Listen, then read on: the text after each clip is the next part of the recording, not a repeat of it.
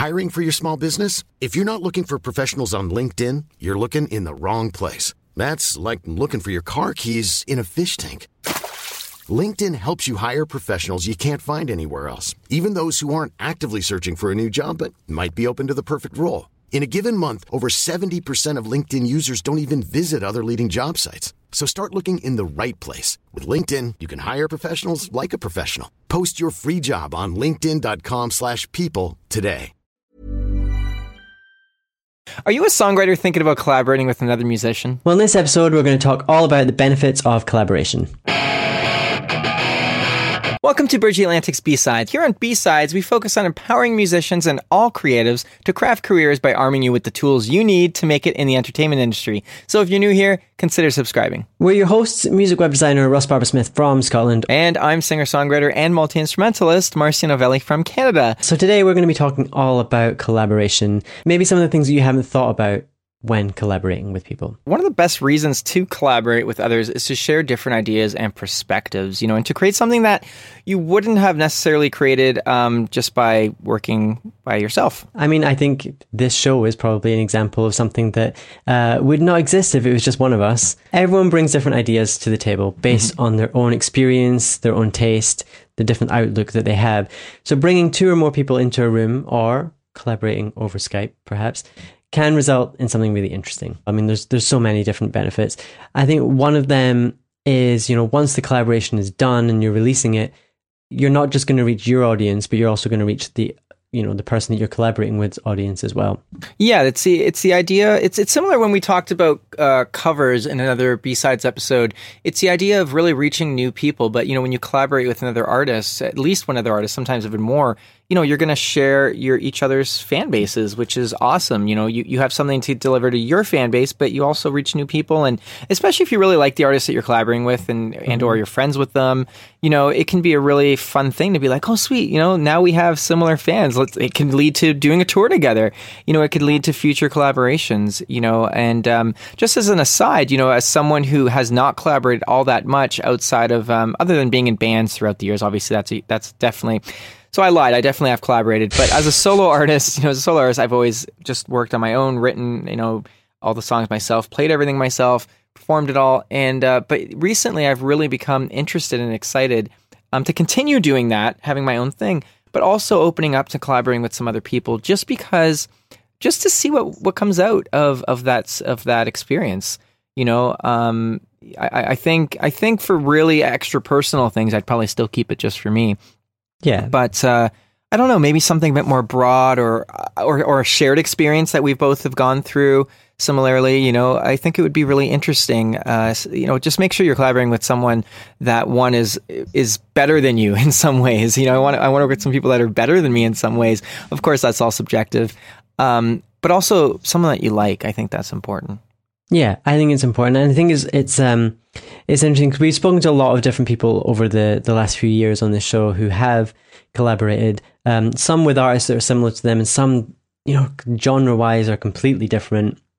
And it's always interesting to hear what the results of those kind of collaborations are and how they can open your mind to other things for your solo material. So, for example, I remember Maggie Szabo, more of a kind of soul pop kind of singer. She collaborated with a DJ in Germany, and she was saying how the kind of stuff that she's learned through performing with him has really kind of influenced her own music in some ways. It brings a different perspective that she didn't have previously, and I think that's really quite a valuable thing.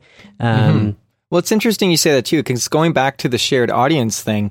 That doesn't just work if you have the same sound. I mean, if you have two, country artists collaborating together, it's pretty much clear that each other's fan bases are probably going to like what you're doing. So it's kind of, it's a safe choice, which is great. But I think it's a little riskier, and I always like things a little riskier and a little bit more, I think you got more to lose, but you got more to win if it works, and it's the idea of, working with an artist that's maybe outside of your genre, because then you can actually open people's minds, to a genre or type of music that they never would have really gotten into before, so you introduce, those fans to not only a piece of music, but a whole new genre of music. And I think it ends up being a massive win-win for everyone involved. And this works, like I said, if your styles are similar, but also if your styles are really different.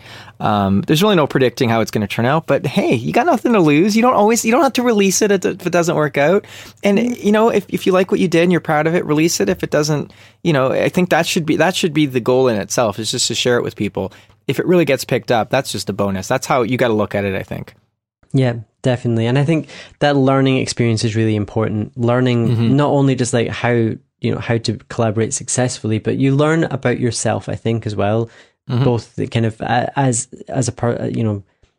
how you work, but then also what you like and what you don't like, because you might find that you actually really like performing a certain genre of music that you never would have touched otherwise. Right.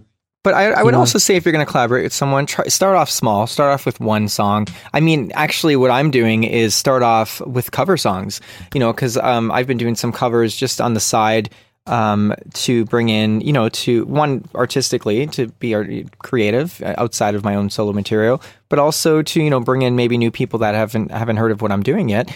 And so kind of putting that all together is collaborate with a cover. So one, you're going to draw people in that like that artist that you're covering, and two, you're going to bring in each other's audiences. So that might be a good way to get started, because at least you're not sharing in songwriting royalties. You're getting confused, and any confusing kind of stuff like that, especially if the collaboration breeds a really great piece of work, but if you guys didn't really have a good experience and don't want to work together in the future, it can get confusing. So I would strongly suggest try out a cover song. If it goes really well, then bring it into writing original material together. And that can be kind of a test. The cover can be a test, and you have a lot less to lose with that, and a lot less heads butting, I think, because the song's already written. When you can collaborate on the production and the style and the direction of it, where there's still a lot of headbutting that can happen, but a lot less. There's a lot less personal. It's a lot less personal in that regard. So that would be my little suggestion. Maybe try that.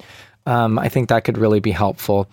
But collaborating in general, I mean, like I said, I'm a solo artist and I mostly work on my own, but I have been in bands in the past. I've had side projects, like I have one called Midnight Soundtrack. It's more electronic based and everything, and I have collaborated with other artists, and I definitely enjoy doing that. But even just working with a producer is a collaboration. When I go into the studio, I got my songs written already, but working with the producer, he or she, I've only worked with male, but he or she might recommend something or suggest something. If you're not open to that, you might miss out on opportunities based on just letting your ego get in the way. You might miss out on making the song better. So, I've had some songs where the producers I've worked with have often just suggested really minor, small things, whether it's, cutting out this one piece or making this one piece a little longer, or, really minor things. And if I, just by at least trying, giving it a chance, they're usually right. It's, because they hear it outside of your mind, and you're so in your own mind when you write this music that it really, just give it a shot. So that goes again with collaborating with someone else. Don't shut down ideas so quickly. Excuse me. This goes for bands as well, because like I said, I've been in bands, and it's really easy for heads to clash in a band.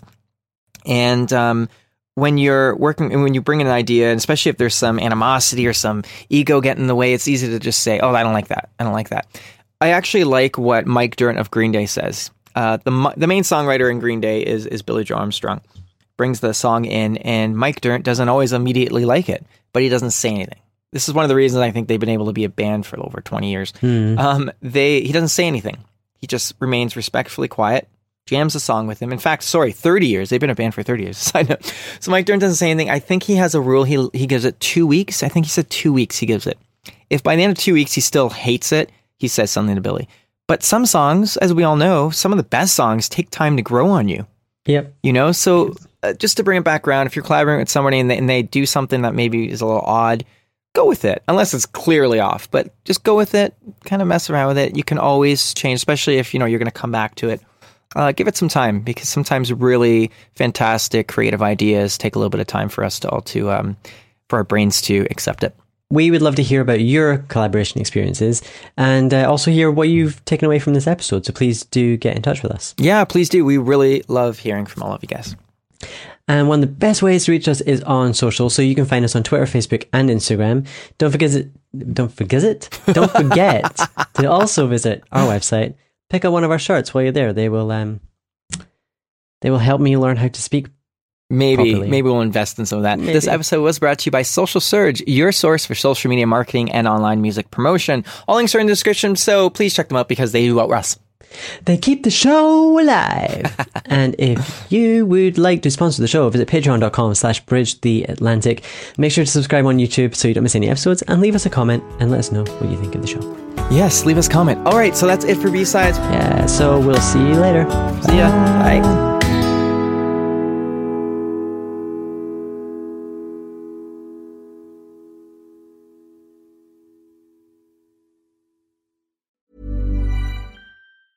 Planning for your next trip? Elevate your travel style with Quince. Quince has all the jet-setting essentials you'll want for your next getaway, like European linen, premium luggage options, buttery soft Italian leather bags, and so much more. And is all priced at 50 to 80% less than similar brands. Plus, Quince only works with factories that use safe and ethical manufacturing practices. Pack your bags with high-quality essentials you'll be wearing for vacations to come with Quince. Go to quince.com/pack for free shipping and 365-day returns.